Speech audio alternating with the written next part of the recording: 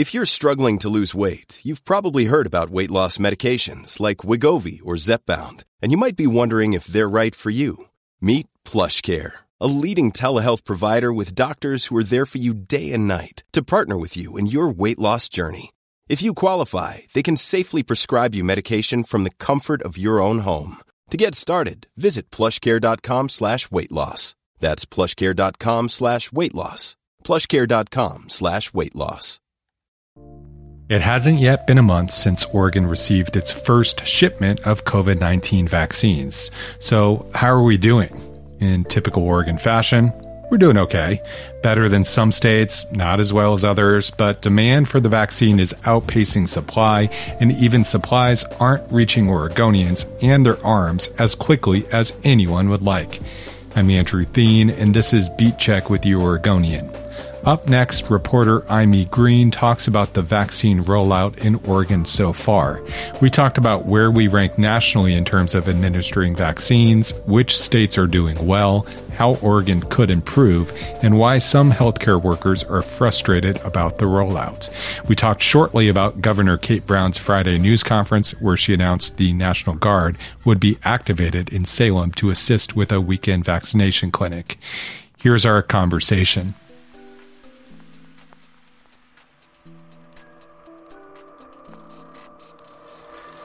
Amy Green, thanks so much for taking time to talk today. Absolutely. So we're a few weeks into the COVID-19 vaccine era in Oregon.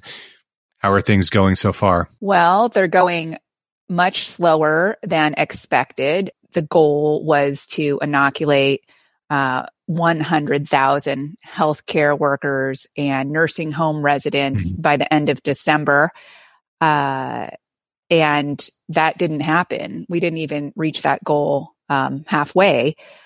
And right now we're at about, as of the end of the first week of January, we're at about 75,000 doses administered, which is about 29% of the available stock on hand that we've actually jabbed into the arms of recipients. So I think there's a lot of feeling that we're behind. If we step back, though, and look at the rest of the country, we can see a lot of states are struggling. Oregon certainly is not alone with its problems in getting the vaccine into people's arms. It's a little bit ahead of California. It's a little bit behind Washington. Nationally, Oregon ranks about 40th for per capita vaccinations.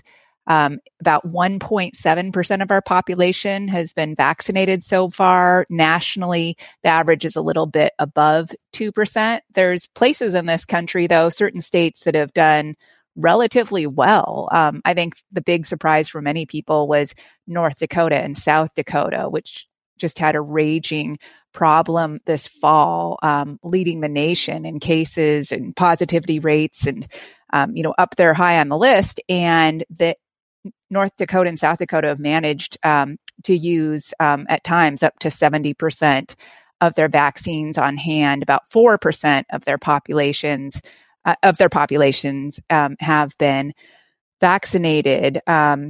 So the U.S., like I said, is a little bit above 2% of the population has been vaccinated so far. And that is way, way behind the leader in the world, which is way, way ahead of every other country. And that's Israel, which is about at 20% of its population vaccinated, really because of really intense organization and planning and a drive to make this happen quickly. What factors are leading to slow rollout here in Oregon?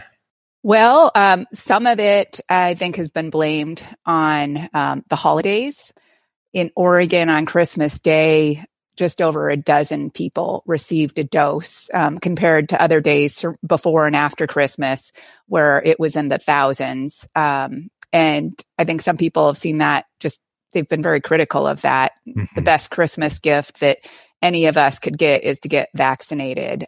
So why slow down operations? I think there's also been a lack of planning by the Oregon Health Authority, which I will say can't fully be blamed for this. There was definitely a lack of federal guidance and federal funding to get these vaccination clinics up and running. There was so much focus on let's get the vaccine to the states, to the hospitals, to these vaccination sites. And somehow it was just going to happen that the vaccines ended up in the arms of recipients. But a new vaccine, there's definitely protocols that need to be followed in administering it, needs to be kept at certain temperatures, warmed up, diluted before it's injected. We need to watch people who receive the vaccine for 15 to 30 minutes after in case they do have severe allergic reactions. Back to the state, I think there was, though, a lack of planning, and that we're just going to arrange for the federal government to deliver these vaccines to hospitals and health systems and emergency services departments and pharmacies that have a contract with the federal government to deliver the vaccines to nursing homes. And then those entities were just going to figure it out on their own. The problem, especially with hospitals and health systems, of course, is not only that this is a new vaccine and there's all these protocols that they need to follow, but they have been overwhelmed by a surge in COVID-19 patients. And some of the people who were going to be running these vaccination clinics, who were going to be administering the doses, are busy with their daily work of treating COVID patients. Yeah, so a lot going on, and obviously we're talking on a Friday. It hasn't even been a month since we first received these doses, but it feels like you want these vaccines and you want them now, and there are valid questions about how this has all been handled. Mm-hmm. Yeah, every day I think is precious. It may seem like, oh, it's just, it takes a while to get things up and running. And I agree with that.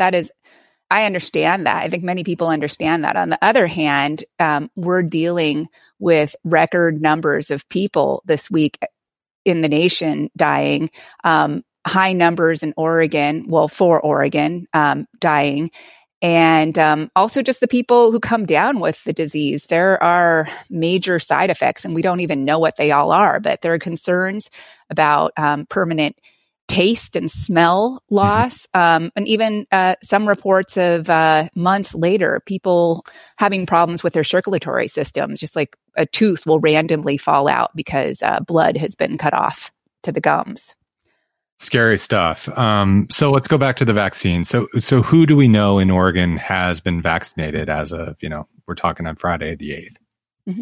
So Oregon largely followed the recommendation of the CDC's advisory committee in who to vaccinate first. In phase 1A, that's healthcare workers, which is a very broad category of people, as well as long-term care residents. So people who live in nursing homes, who Oregon decided as part of phase 1A would later be followed by people who live in other congregate care residential facilities like assisted living and independent living. Right. But the proportion of people who live in those facilities who've been vaccinated, it's pretty small, right, compared to the total population. Yeah, so Oregon has a little over 4 million residents, and the state is estimating that maybe there's somewhere around 400,000 people in this initial phase 1A group, which I should also mention does include some other people like first responders. And to my surprise, I didn't know until recently in reading through, Oregon had added corrections employees, not the actual inmates, but the workers who are employed in jails and prisons in the state. And obviously, jails and prisons have been some of the largest outbreak sites in both Oregon and around the country. Yes, definitely. So the governor and healthcare officials with the state had a big news conference Friday where they talked about how things are going so far, and they've committed to ramp up the number of vaccinations per day. What is that figure that they're hoping to hit by the time people listen to this podcast? And it's 12,000 a day, right? And what is that supposed to represent? Well, state government's figuring that they're going to receive anywhere from I think about 70,000 to 100,000 doses each week from the federal government. And so if they inoculate about 12,000 people a day. That's about 84,000 people a week. They figure if they can get to that level, they'll be using essentially all the doses that come in, they'll be using them right away. So the doses won't be sitting idle in refrigerators and freezers. You've spent this past week reporting on some of the issues with the rollout. I mean, what are some of the stories you've heard from people who are frustrated, whether they're providers or patients who want to receive a vaccine and can't? Can you just talk a little bit about some of the issues that you've heard about? Yeah, well, I think it's great to hear there are so many people who want the vaccine, who believe the vaccine will turn around this pandemic. I truly believe the vaccine is the answer to the pandemic. And everybody, well, there have been many, many people who want it, people in the general population, but especially the people in phase 1A. They know it's their turn and they should be getting it. And largely, many of them have, if they've worked for a hospital or a health system. So OHSU, Providence, Legacy, Kaiser Permanente, Salem Health. Those are some of the bigger health systems. Their employees have had access to it, I will say, to an extent.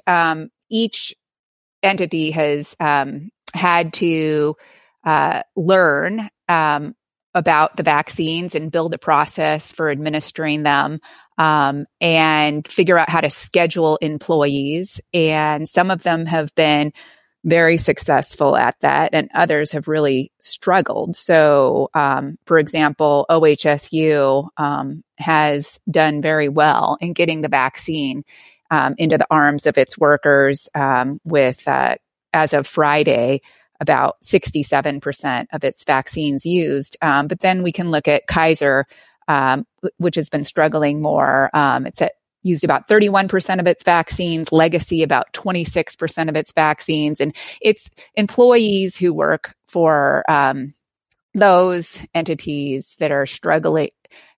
They're struggling with their frustrations, that the rollout has been slow for them, that just recently in the last few days, the state has said, okay, anybody who is a healthcare worker can get the vaccine, not just frontline healthcare workers, which was part of the problem because if an organization could only schedule a very narrow segment of its employees, it was inefficient. It wasn't filling all the slots. For example, Legacy was very aware that they didn't want to schedule people to get inoculated unless the next day was their day off because the Legacy was aware of side effects and didn't want staff calling in sick if they were needed. I mean, they wanted people to have that day off to recover from the vaccine in case they had side effects.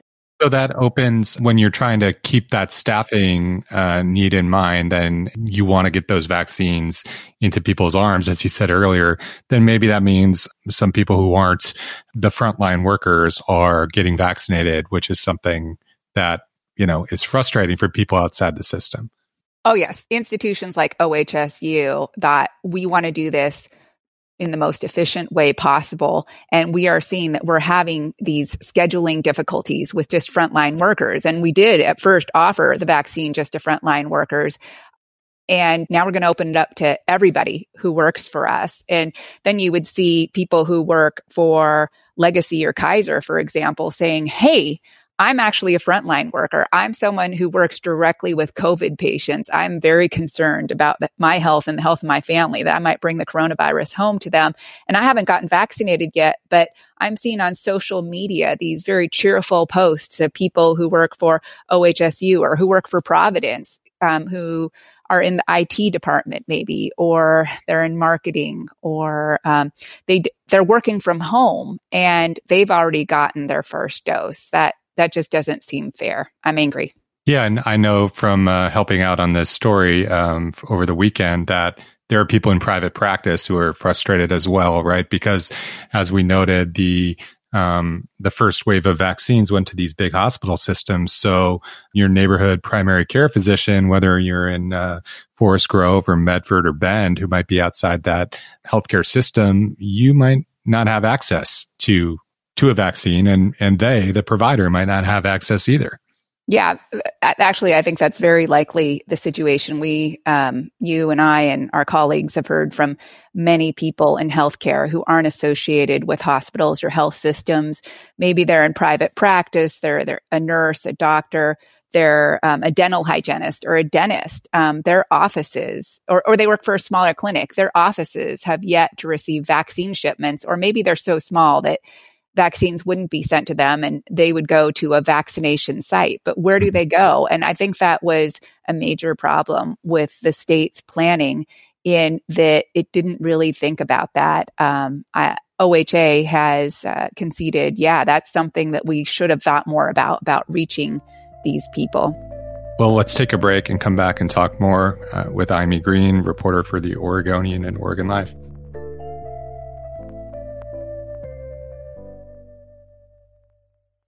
All right. So, Amy, there's been a lot of questions just in the first couple of weeks about where is the National Guard? Where is the National Guard? Why aren't we calling the National Guard? And on Friday, Governor Brown said, well, we are going to call the National Guard, at least to Salem, right? Yeah, that's right. I think that was one of her bigger announcements out of Friday's news conference, that one of the things that hospitals and health systems that have vaccination sites up and running, some of them have said, we are having trouble doing this because we don't have the staffing to run these vaccination sites.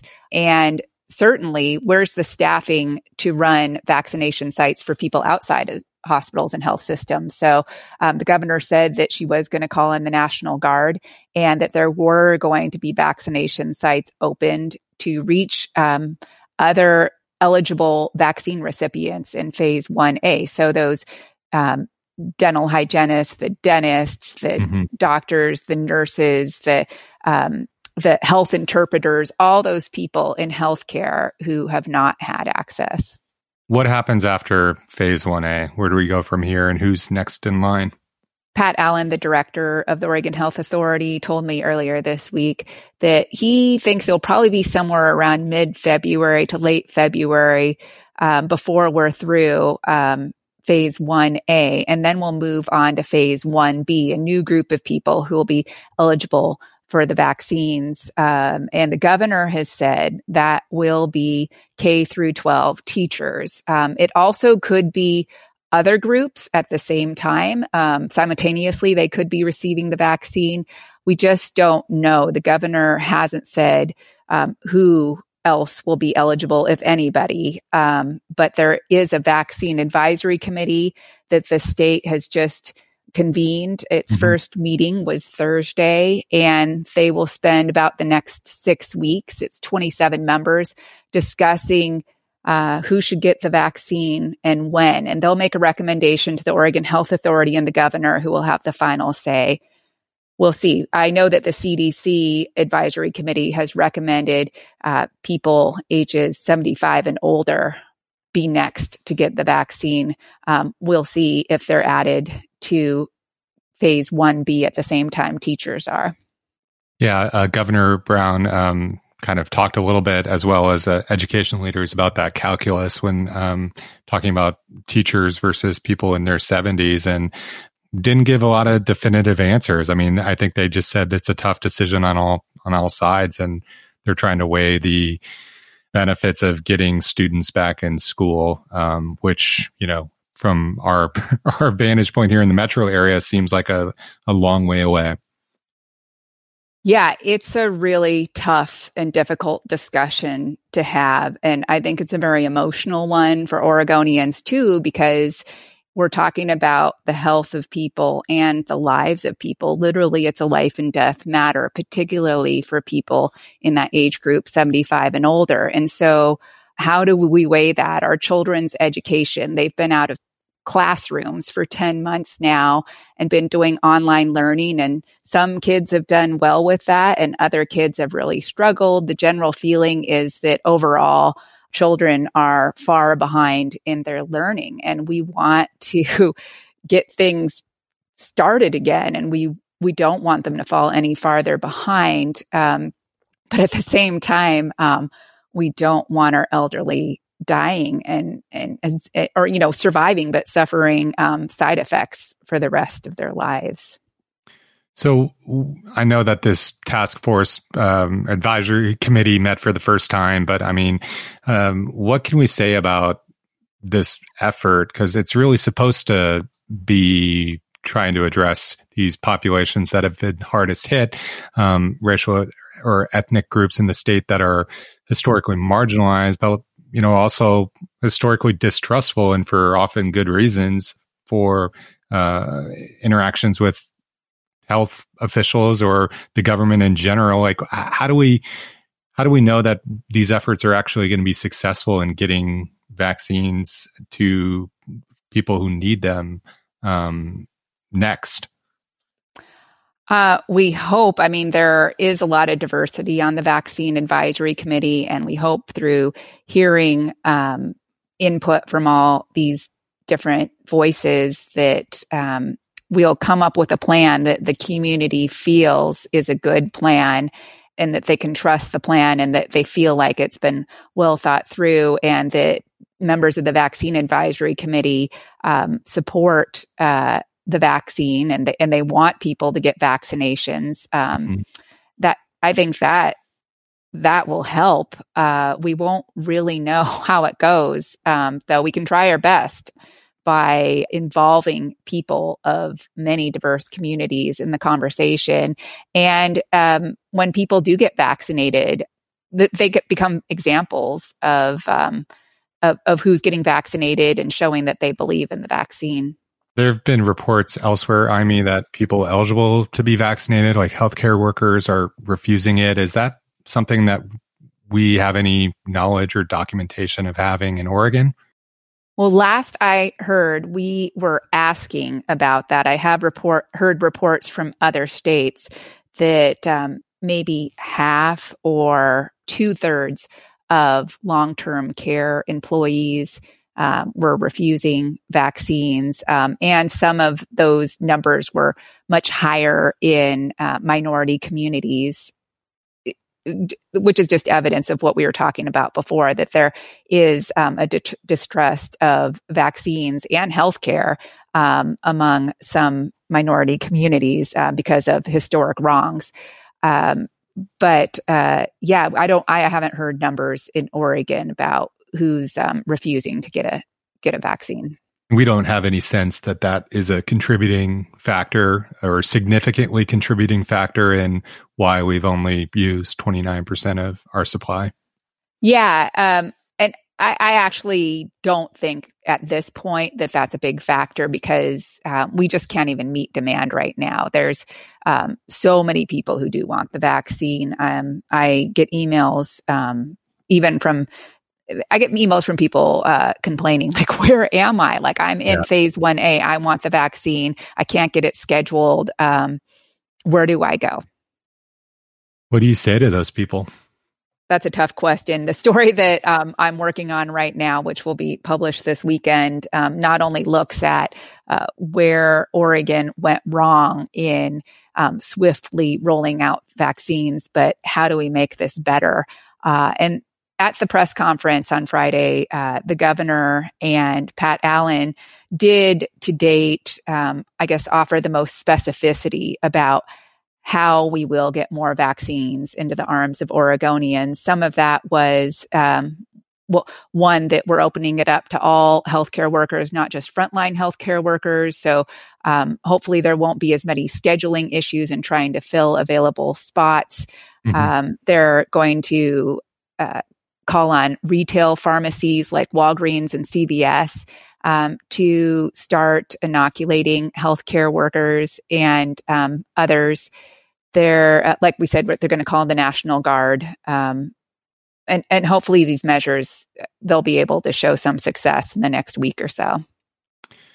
How long until, the general population, people who aren't these essential workers, aren't in a high risk group, can just go down to their neighborhood Rite Aid or clinic or pharmacy or Walgreens or whatever and get a vaccine? Do we even know at this point? Is that on the horizon? Well, I found what was interesting on Friday. Pat Allen, the director of the Oregon Health Authority, he said, I think we keep hearing nationally dates that are much more optimistic. We hear maybe April, May, June, maybe June will be reaching herd immunity in the United States. And I got the sense from Pat Allen, he does not think so in Oregon. He's looking more like toward the fall. So, maybe we'll enter phase 1B with teachers and whoever else is in that group by mid or late February. Not quite sure how long that'll take. Maybe sometime in March before we move on to the next group. And before the general population actually has access. So healthy adults who, they're not elderly. They don't have underlying health conditions. They're not essential workers. I don't know, maybe we're talking May or June or July before the vaccines become available to that group. I will add one other thing. The governor and the Oregon Health Authority, they keep stressing that, and they're right, we don't have enough vaccines right now to meet demand. And what they're asking people to do is really just be cautious. Like, the pandemic is not over.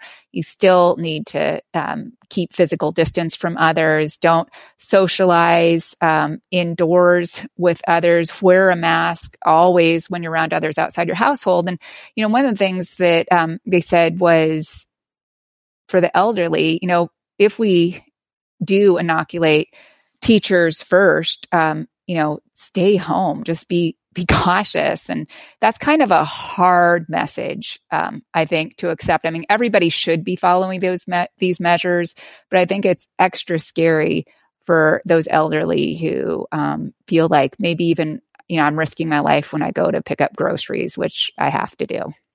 So it's not going as they said when they announced that these vaccines were arriving. The end is not here. The end may be somewhere in sight, but it's a long ways away. Yeah, maybe fall. And I also should add that is that the end? Do we reach herd immunity, which it could be anywhere from 70 to 85 to 90% of people inoculated? Do we reach herd immunity by fall? Because we still have this big question mark. What about our children? What about people under age 16? Neither the Pfizer or the Moderna vaccines have been approved for that group. So right now, there are trials going on in children, and we'll wait and see if the vaccines are approved for them. They're a huge chunk of our population, but also, I feel a lot better about herd immunity in society and where we are, knowing that all the children get the protection from the vaccine as well. And there's no mention Friday on, potentially additional help with the Johnson & Johnson vaccine, if that, is approved sometime this month or the next month, maybe. But that's not even factoring into our equation right now. Yeah, but there will be other vaccines coming out throughout the year, I think, that could receive emergency use authorization. So there's hope there too. Well, thanks so much for documenting all this and taking time to talk about it. Yeah, absolutely. Sure. Happy to do it. Thanks for listening to Beat Check with the Oregonian. I shared a link to Imie's story about Oregon's vaccine rollout in the episode notes. If you like this show, leave us a rating and review in Apple Podcasts or tell a friend. The best way to support our journalism, though, is with a subscription to the Oregonian and Oregon Live. You can do that at OregonLive.com/pod support. Until next time.